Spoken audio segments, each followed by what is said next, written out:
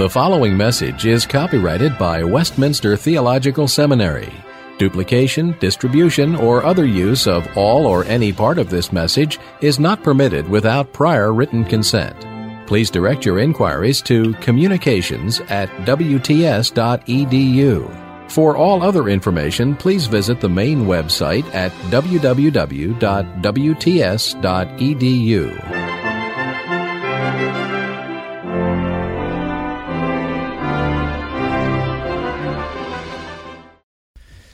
Well, I'm grateful to my distinguished Texan colleague for his warm introduction. And as you know, at least I hope you know, the subject of the seminar this afternoon, through a good part of which I hope to speak and then have some time for question and answer and contributions from the floor, as it were. The subject is the preaching of the Puritan pastor John Flavel. I was, to be honest, and honesty is good for the soul, I was actually originally asked if I would address you on the subject of the preaching of John Owen. And I have developed such a love for John Owen, and in some ways such a public association with John Owen, that I asked if I might take another theme altogether.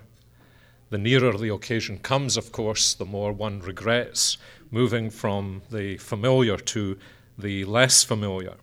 But I think there is a great advantage to be gained by us in thinking about the preaching of John Flavel, not least in contradistinction from the preaching of John Owen, but also in the context of the other seminars, at least one of which I'm sure you'll be able to attend later on this afternoon. The names of the other preachers are written in large lights in the history of the Christian church. Great preachers of the Christian church: John Chrysostom, Martin Luther, Jonathan Edwards, legendary preachers. But few of us are likely to become legendary preachers. We may aspire to be legendary preachers, and at our worst moments envy those whose preaching gift raises them to great public prominence. But the great need of our time, and indeed of any time, is not for stellar preachers whose names gain great public prominence. The great need of our time, and the great need of every congregation of the Lord's people, is for the kind of ministry that the Puritans described as a godly, resident, learned, pastoral ministry. And of that kind of ministry, John Flavel serves as a quite magnificent illustration. What do we try to do when we come to the preaching of a Chrysostom or a Luther or a Jonathan Edwards, or for that matter, a John Flavel? I suppose there are two approaches we can take. We can take the surgical approach, which is to raise the question, how can we knife the body, dissect it, and analyze its faults? The other approach is to say, whatever the inadequacies of this individual's preaching, whatever the limitations of his understanding of the gospel, his knowledge of the principles of homiletics, and most great preachers have scarcely thought twice, actually, about the principles of homiletics. What can I actually learn from someone whose ministry was conducted in another century for the way in which I conduct a preaching ministry in the 21st century? And as I say, one of the benefits, I think, of studying the preaching of someone like John Flavel is because, comparatively speaking, he is an unknown preacher, and he was a man whose total ministry was devoted essentially to a single flock in a relatively out-of-the-way place in the south of England in the 17th century. Let me give you just a thumbnail sketch of his life as we begin. Flavel lived between 1627 and 1691. And that places him in England in a period of history that was marked by almost constant socio-political, theological crisis. He was the son of a Puritan minister who was himself, after the Great Ejection, jailed, who died as a consequence of being in London as a minister of the gospel at the time of the Great Plague, immediately before the fire of London. He was a graduate of the University of Oxford, and at the age of 23 in 1650, he moved south to the southwest corner of England, to the county of Devon, to become an assistant minister in the town of Deptford. 7 years later, he was called to the neighbouring and larger seaport of Dartmouth. And apart from periods of exile, and they were indeed periods of exile, he spent the next 34 years of his ministry labouring in Dartmouth. 1662, as a result of the Act of Uniformity and the resulting Great Ejection, he was ejected from his congregation. 3 years later, as a result of the Oxford Act, which forbade non-conforming ministers from either living or preaching within 5 miles of a major centre of population where they had ministered, John Flavel was truly exiled from the people he loved in Dartmouth. 7 years later, when the Declaration of Indulgence was passed in 1672, he was able to return to Dartmouth for a period of 10 years, when he laboured assiduously among his people. 1682 brought a period of renewed persecution when he fled to London. 5 years later, he was able to return again to Dartmouth, and he died suddenly 4 years later in 1691. 2 other things that you may wish to know about his life as pieces largely of trivial pursuit. One was that he was married 4 times, which was somewhat in excess of the Puritan norm, but remarriage, such was the Puritan view of marriage and life, that remarriage was not so unusual as it is today. And the second thing is that it's not surprising to discover that both his preaching contemporaneously and his writing were enormously popular. 2 particular works of Flavel's have been kept in print regularly over the last 300 years and been of constant benefit to the people of God. First of all, his fine work entitled Keeping the Heart, in which he expounds the principle of the book of Proverbs that we are to guard the heart because from it come the issues of life. And secondly, his little book entitled Divine Conduct, or The Mystery of Providence, published first of all in 1678. I want to use this afternoon his little work, Divine Conduct, or The Mystery of Providence, to illustrate some of the principles of his preaching ministry. And to do that because it does epitomize his preaching style, and also because for what used to be 60 pence in old money in the United Kingdom, you can buy a copy of The Mystery of Providence extremely cheaply and discover for yourself the characteristics of Flavel's ministry. But I want to look at him chiefly as an epitome, as a classic illustration of a particular style of preaching, the Puritan style of preaching. That style of preaching seeks to bring together, to weave together 3 significant dimensions of the ministry of the gospel.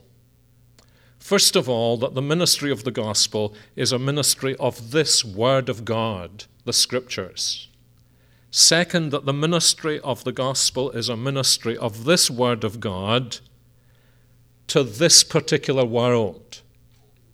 And so Flavel is conscious that he is expounding the Scriptures for the people of Dartmouth in Devon in the second half of the 17th century.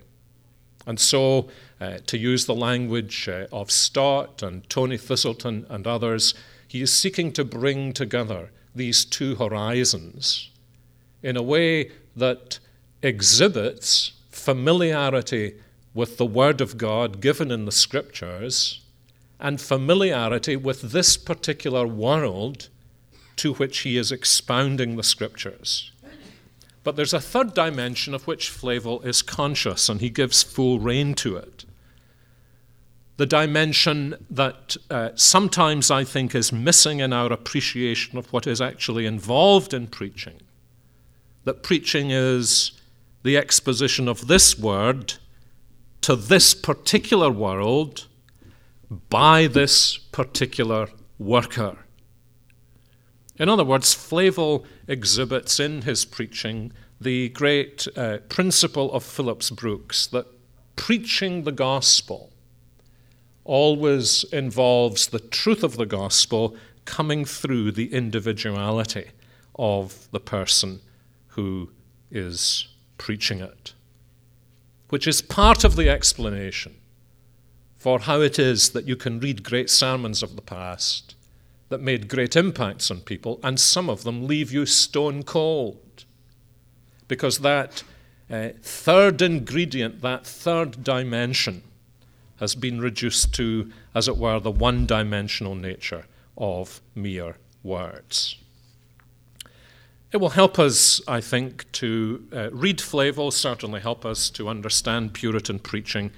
If I say also, by way of a general comment, that the Puritan ministers had a very specific understanding of what preaching is or what it is intended to be.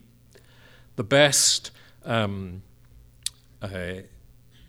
abbreviated expression of that is found in the Westminster Assembly's Directory for the Public Worship of God, in a little section that takes up no more than 2 or 3 pages, entitled Of the Preaching of the Word of God. And there the Westminster Divines present us with what they regarded as the characteristic model of a biblical sermon. First, that it would begin with an introduction to and of the text. Second, that it would provide briefly an analysis of the main points that text taught. Thirdly, that it would then lead to an exposition of the truths enshrined in the text, particularly noting the following points. First of all, a clear explanation of how this truth arises from this particular text. In other words, anxious to engage their hearers in seeing how it was that the truth of the gospel was derived from the text of the Scripture.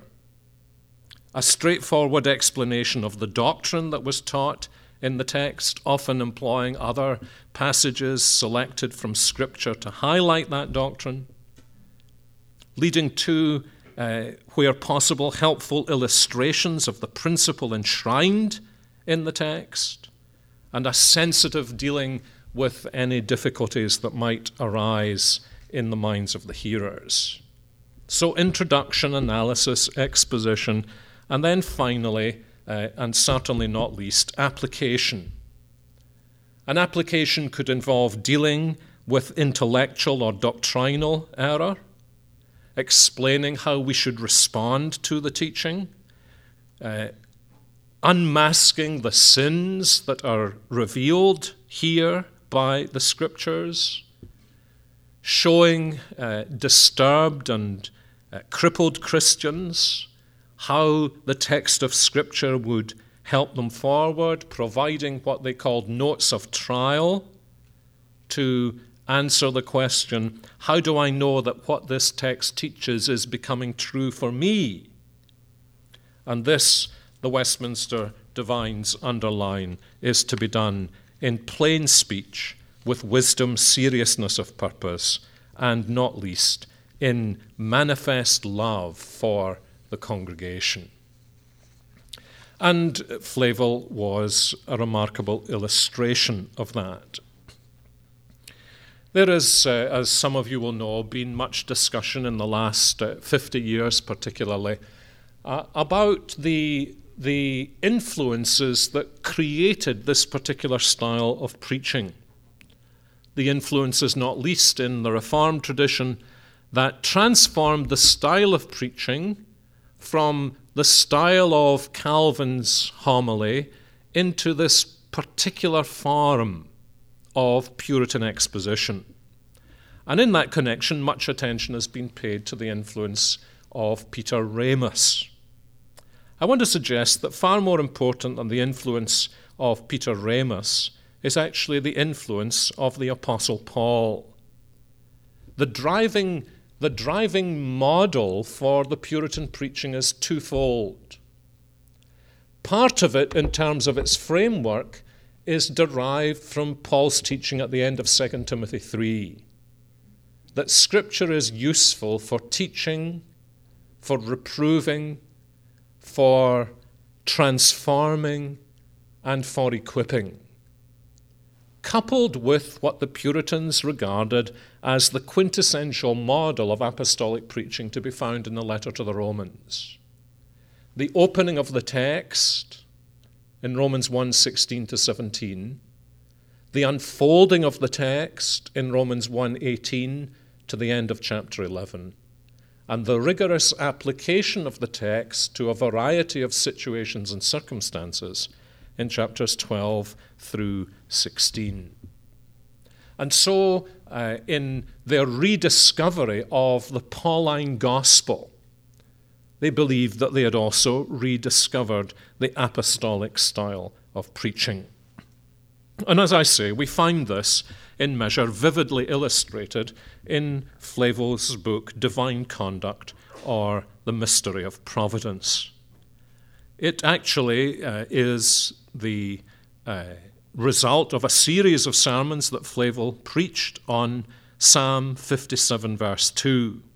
I will cry unto God Most High, unto God that performeth all things for me. And Flavel in general, both within the text of the Mystery of Providence and throughout the text of the Mystery of Providence, follows through this general Puritan style of preaching. The text is briefly opened, but the opening of the text has in view the crystallization of its teaching. And the crystallization of its teaching is, Flavel affirms, essentially this, that the providence of God is, first of all, universal, secondly, efficacious, and thirdly, for the people of God, constantly beneficial. He is saying there are three things that the Christian believer needs to know. That there is no limit to the providence of God, that there is no ultimate hindrance to the providence of God, and there is no ultimate evil for the believer in the providence of God. And so he is moving, as it were, from the specifics of the context of the text to the general doctrine which is expressed by the text and therefore lies, as it were, within the very womb of the text of Scripture itself. And that kind of introduction leads him then to a third stage. The text is open, the doctrine is crystallized, and then thirdly, the truth, that is, the truth of the text, is contextualized. That is to say, Flavel moves relatively speedily to answer the question. He doesn't always raise the question, but in essence he is answering the question. How do I move this truth from there to there? How do I move this doctrine that is given concrete expression in that horizon into this horizon? That, to use the language of the Westminster divines, the hearers may feel the vitality of the truth of the gospel. And he does this in a very straightforward way. First of all, he provides a series of contexts which exegete the words of the text, all things. I will cry to God Most High, to God who performs all things for me. And he begins to lay out in a rich manner what those all things might be. God's providence in the varied areas of his congregation's life, from their conversion to their employment, to their family life, to the evil events that trouble them. And then having done that, having provided a series of contexts that enliven the bare principle that God performs all things, he goes on to provide a series of windows which highlight the principle, God performeth all things for me. And it's here that you see Flavel as a fine illustration of the principle that even if you might like to be preaching to a particular group of people, you are actually preaching to the group of people among whom God has placed you. And to that extent, it's incumbent upon you to shape the manner of your preaching to the flock that God has given you. As C.H. Spurgeon would put it with characteristic humor much later on, God in Christ has said to us that we are to feed his sheep, not his giraffes. And Flavel, by contrast with the likes of John Owen or Thomas Goodwin or Richard Sibbes or Thomas Watson, who spent so much of their time laboring in the great centers of learning and society, whether Cambridge or Oxford or London.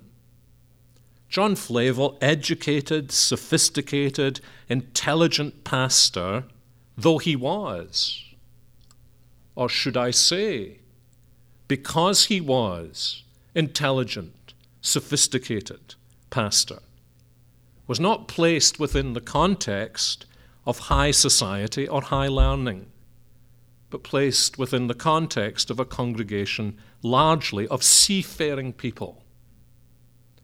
And so as you read through Flavel's works, you will certainly observe from time to time indications of his intellectual sophistication. But by contrast with these others, you will find very, at least comparatively few, literary allusions or classical quotations. His illustrations are drawn like these other brethren's illustrations were drawn, from the actual world, the actual society in which he was living. And so most of the windows that Flavel provides are windows drawn from the world of biography, from the world of the home, from the world of people, from the world of seafarers. He gives, if you read this little reprint on pages 67 to 70, a most dramatic illustration of encountering somebody who, through the most appalling circumstances, was brought to a living faith in Jesus Christ. And the thing that drives it home to his congregation in Dartmouth is that happened just down the road. It is for them. It is real. It is true. It is near.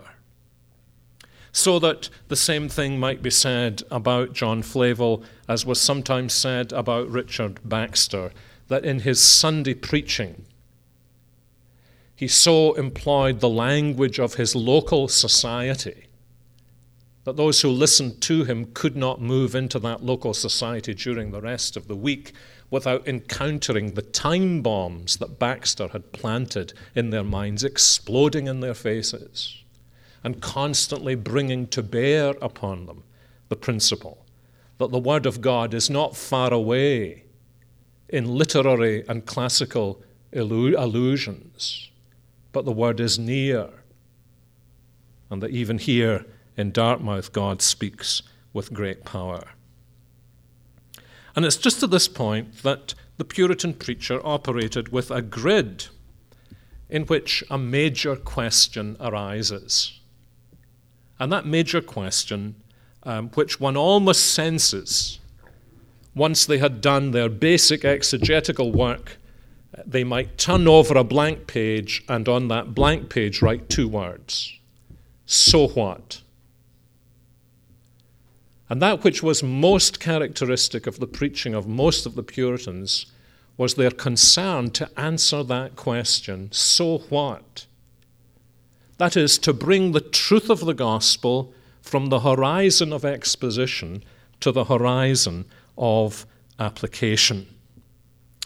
And that general question, so what, further divided into 2 subsidiary questions. The question, how to, and the question, what if? The question, how to, and the question, what if?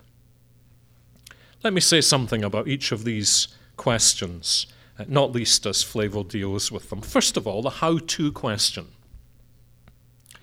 The Directory for Public Worship that had been written alongside the other documents of the Westminster Assembly had said in connection with preaching, in exhorting to duties, he, that is the preacher, is, as he seeth cause, to teach also the means that help to the performance of them.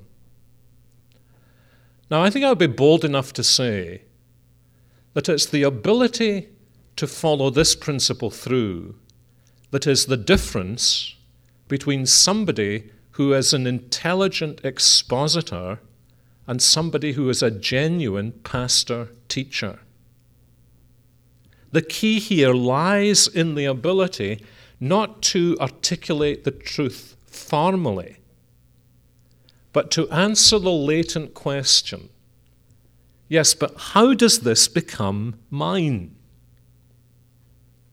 And so, for example, you find in connection with the doctrine of divine providence that Flavel works through a series of practical responses to that question.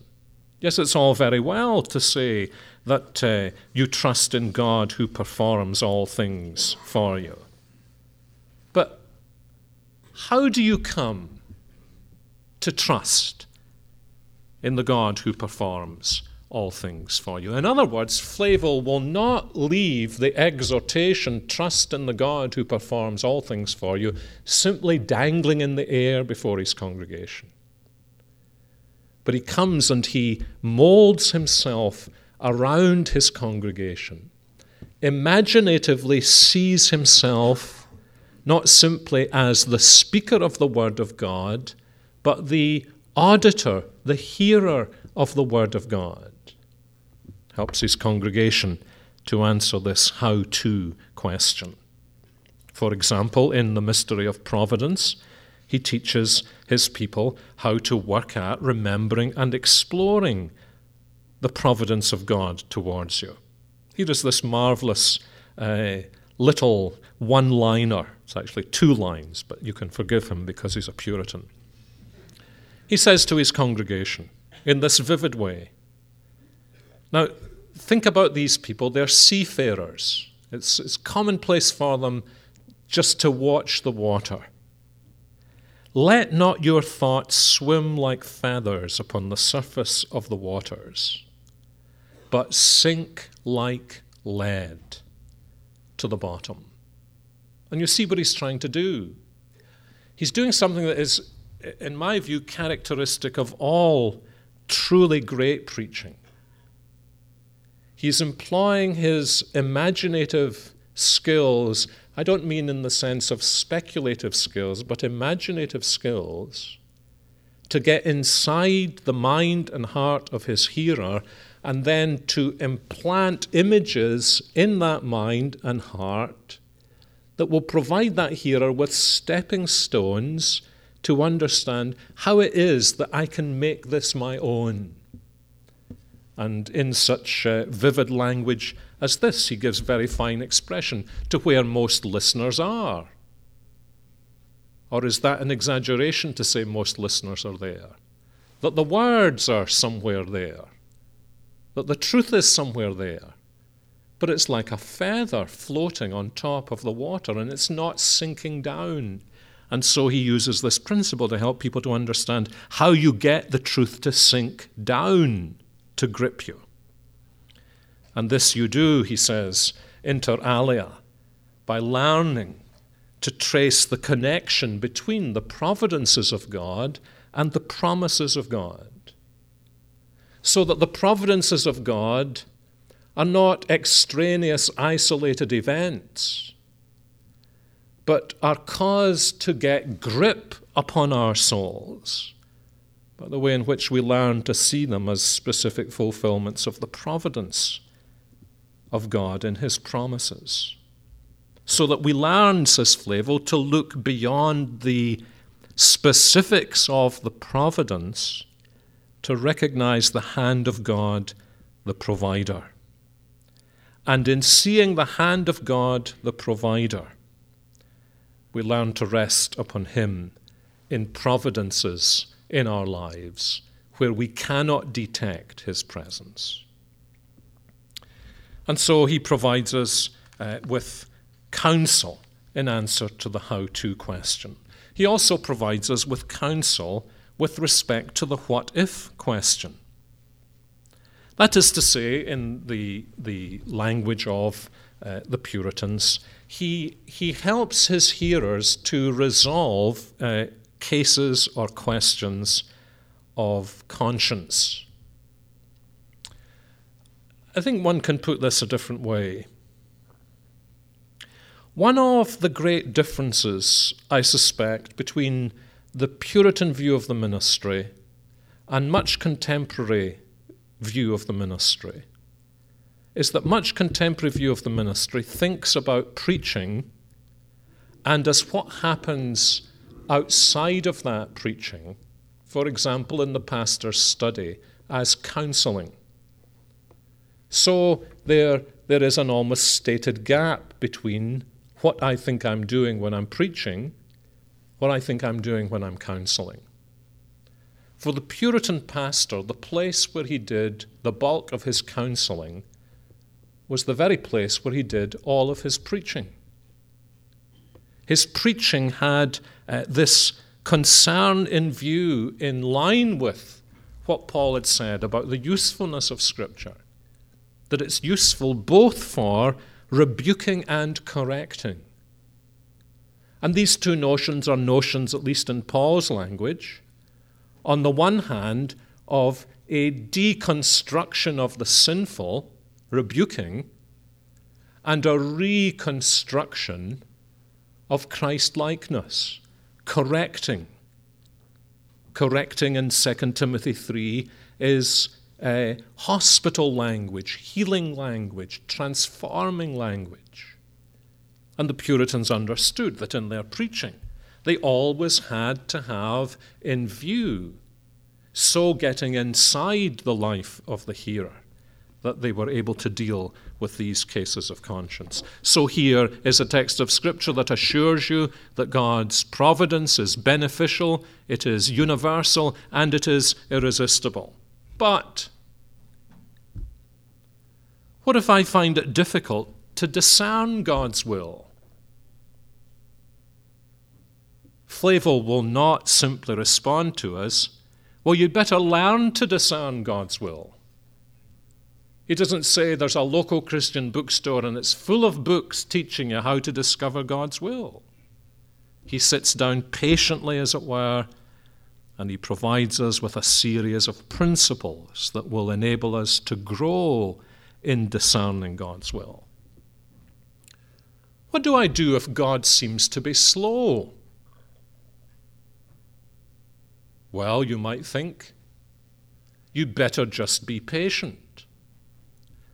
But there can be all the difference in the world between a counsel of perfection, be patient, for a person who is natively impatient, and the ability to mold your teaching into that person's life to enable them to move through the pain barrier from impatience to patience. And so he answers the question then, what if God seems to be slow? And I'll leave you to read the mystery of providence if you're impatient to find what the answer is. Here's another question. Here is someone struggling, Flavel understands, and asking the question, but how can this specific event in my life possibly be a revelation of God's love?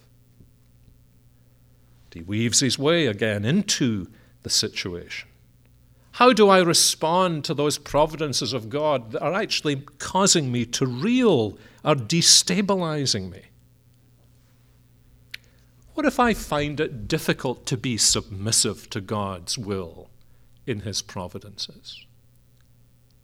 Nothing here in Flavel simply blasting his congregation in blood splats against the back wall and hollering at them, you'd better learn to be submissive to God's will. How do I learn to be submissive to God's will?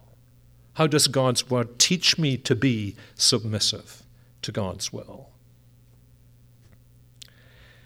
In other words, what Flavel is seeking to do is this.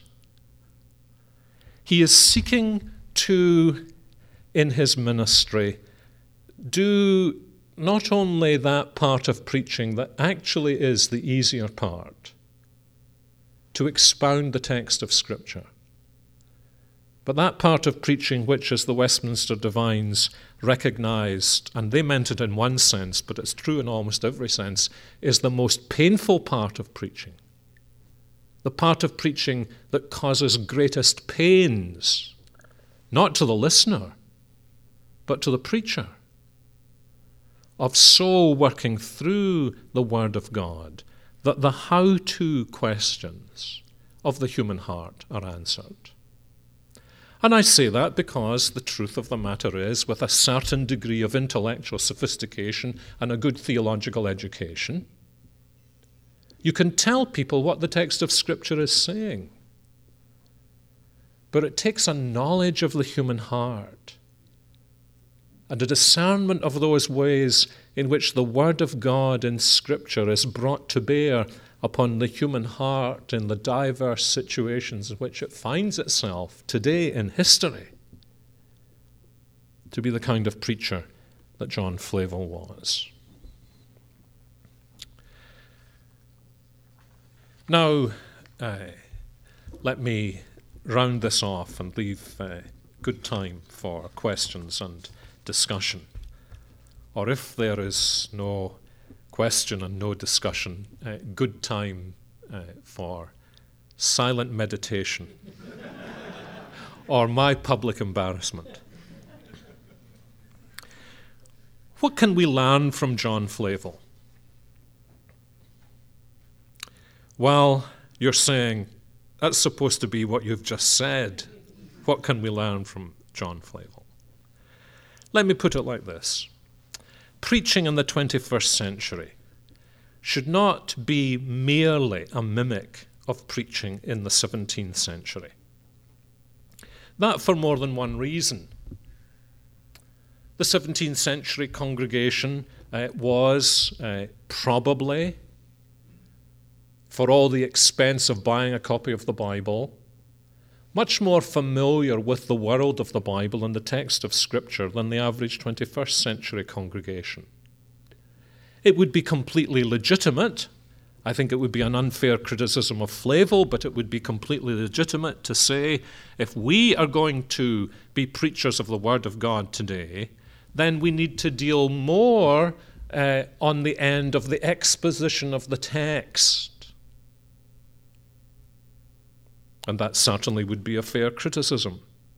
And after all, more than 300 years later, most of us, the one person here who has the smallest personal library may well have a better personal library than John Flavel had.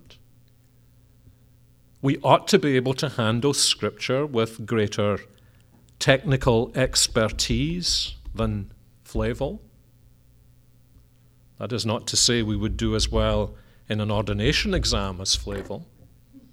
But we have equipment of the mind that is excellent by comparison with the equipment of the mind that had been provided for John Flavel. And so we should have no difficulty in recognizing that in our preaching today there might be different balances of emphasis.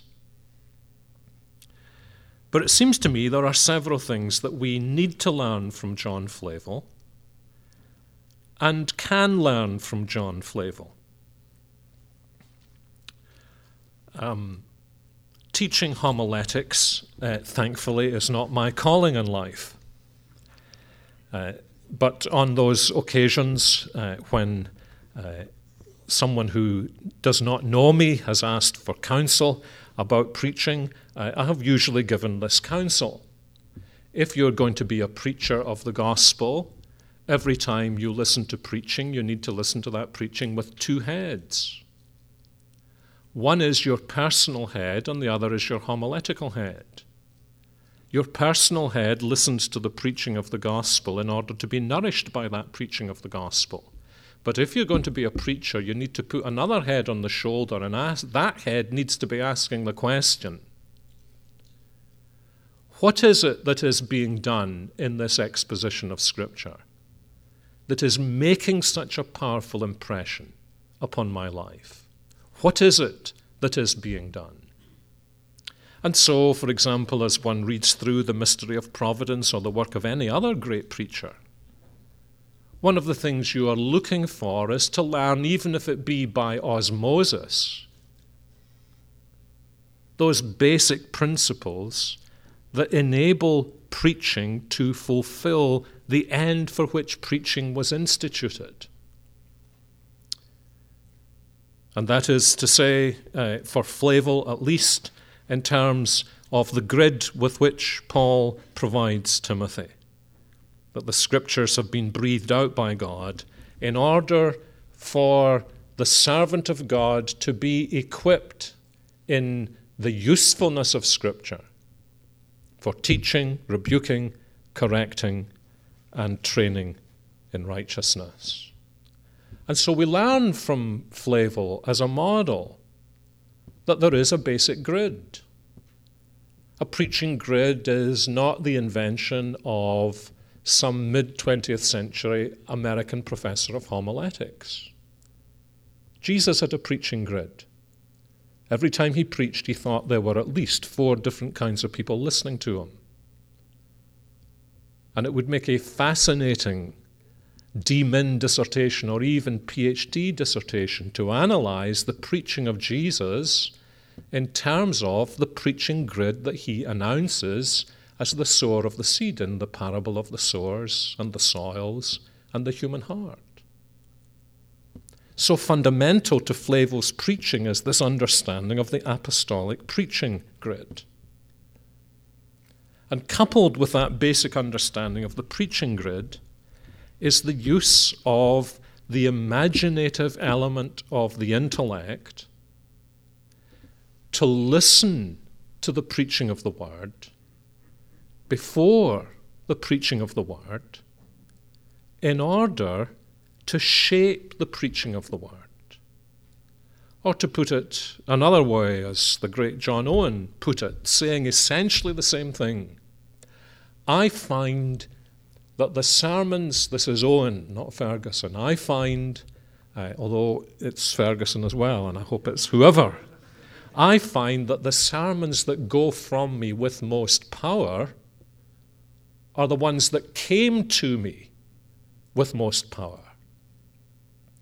In other words, you find in Flavel this process of the one who is going to minister the Word of God, placing his life under the Word of God, being searched by the Word of God, being redirected through the Word of God, learning the answers to the how-to questions of his own heart, in order that imaginatively he may then plant these time bombs bombs into the minds of his hearers. Now, they may be beneficent time bombs, but time bombs that will explode with moments of illumination that enable the hearer to see how the Word of God applies to them, how the Word of God may be practiced by them.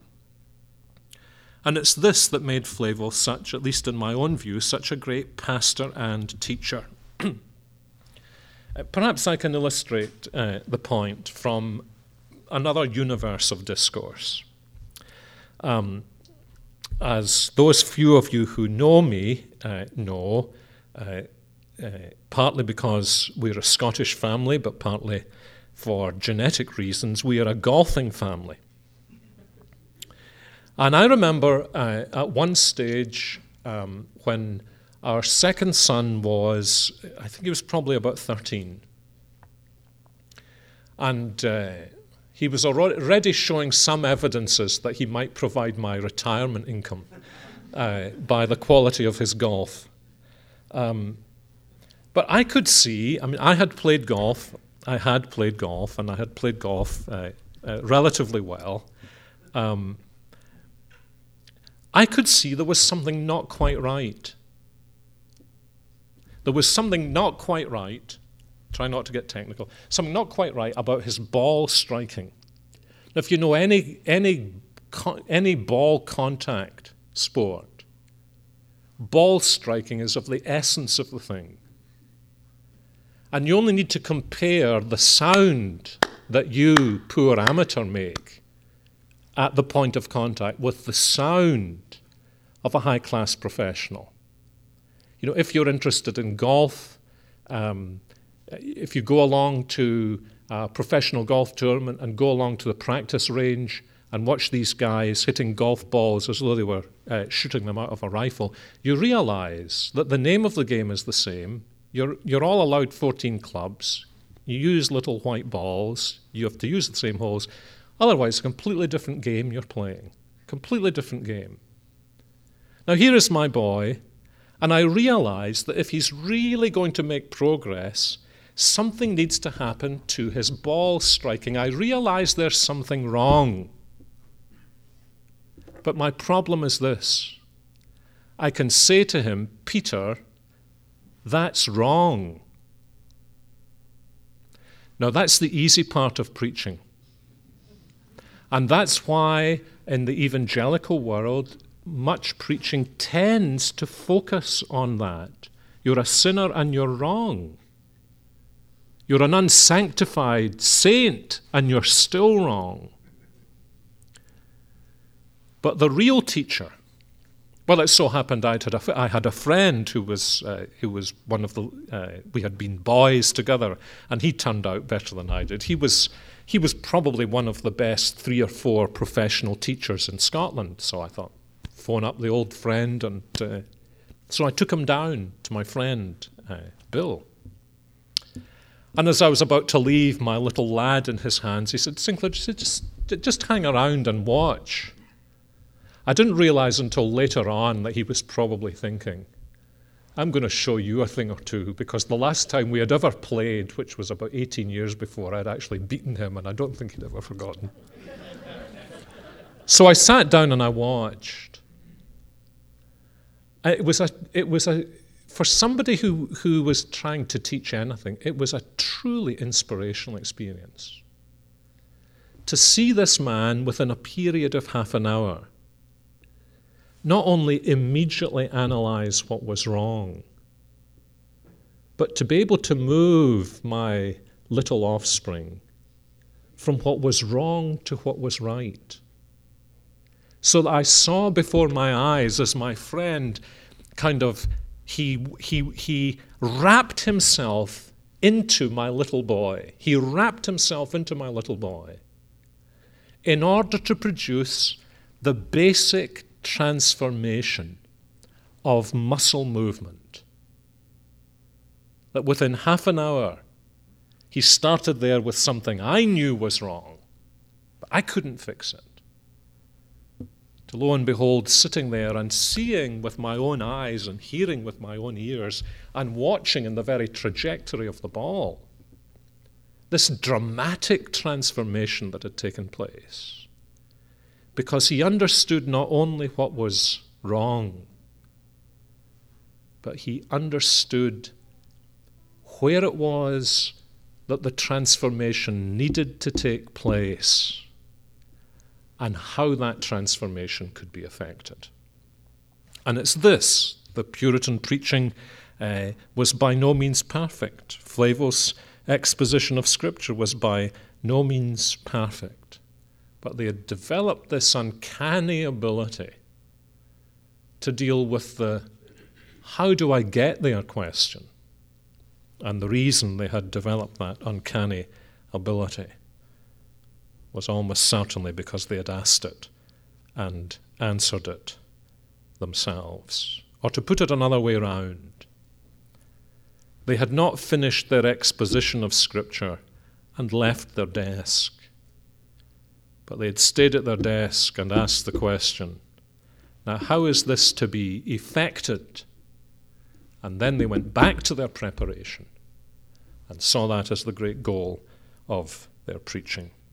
And in this, there are 6 volumes of Flavel's works. I don't know how expensive they are today, but I'm sure you would get a decent discount at the Westminster Seminary bookstore. But if you don't want to buy them all, do, if you've never read it, get hold of The Mystery of Providence, because it's a fine illustration of this particular principle.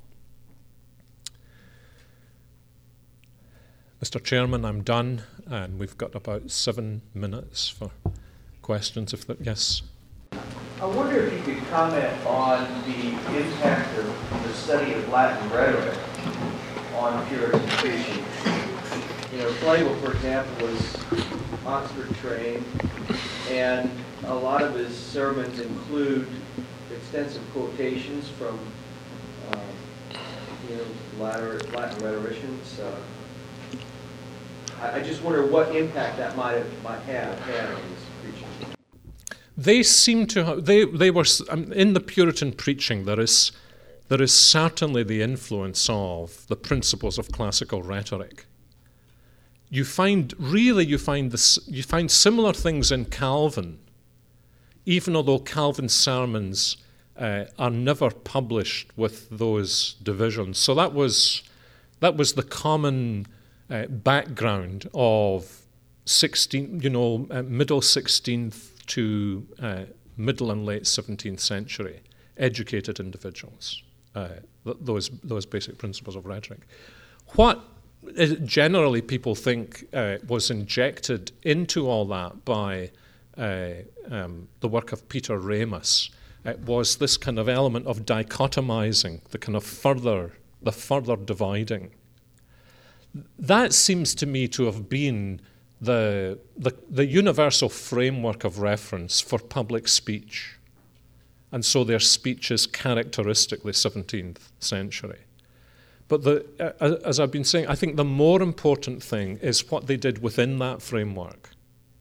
And it's what they did within that framework that I think is readily transferable to any kind of framework that one might use, whether it be, and with different ethnic backgrounds, we come from different rhetorical traditions.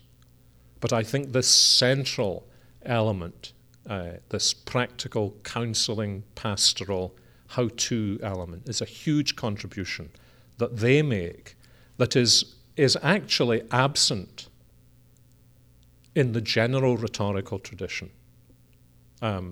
And I do believe that although it's certainly, this is certainly not in the textbooks, I do believe it was under the sheer force of the pattern of Romans and Ephesians and Galatians and Colossians that they saw that before you ended the thing, you had to move from the question of what to the question of how.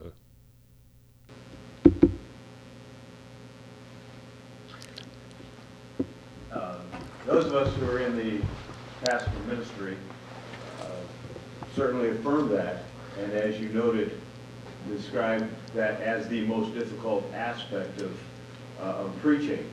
How do you find the time to do that when you may be teaching at a local institute or college, administrating the congregation, and still teaching, in the congregation 4 or 5 times, doing visitation, counseling?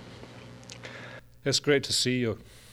No, I mean that. We haven't seen each other for donkey's ages.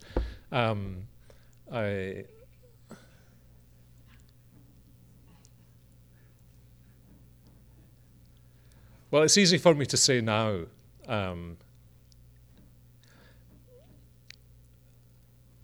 The answer is that you stop doing some things. That's one answer, and it's probably not a practical answer. I think the other answer is, if it's not too late in life, to develop a series of living heads, to develop the ability to multitask, to develop the ability to have Velcro strips that mean that it's not just sitting down at the desk that you're asking those questions, but that you've so seen into the framework of what I'm trying to do when I'm preaching, that this is a really essential part of it, that it just becomes part of the way you live is by constantly seeing connections and applications, puzzling. Men are not supposed to be able to multitask, but you can't be a pastor without having learned how to multitask. So I think that's part of the answer. Or to put it another way, it's been part of the answer for me, with a kind of constant grind of preaching and preaching and preaching and preaching. The learning to connect preaching and living, which I'm sure you've done successfully. Another minute. I've been trying to wrestle with this idea in some contemporary churches and different models, and reading a little bit about Jonathan Edwards and trying to understand how they worked in their time. And the issue is preaching to the lost in your congregation versus just seeing Sunday worship as a time to preach to the believers, I guess. And I guess that ties into the seeker-sensitive churches versus, that's not what the church is about. I guess I'm trying to see with in this guy's culture, most people would be seen as Christians or in that culture, and so he's always preaching to saved people, but he's also preaching to the saved in the congregation. Yes. How does that? Okay. The quick answer is that if you boiled his congregation grid down into 2 points, the goal of his ministry would be to unmask the gospel hypocrite and to edify the true saint.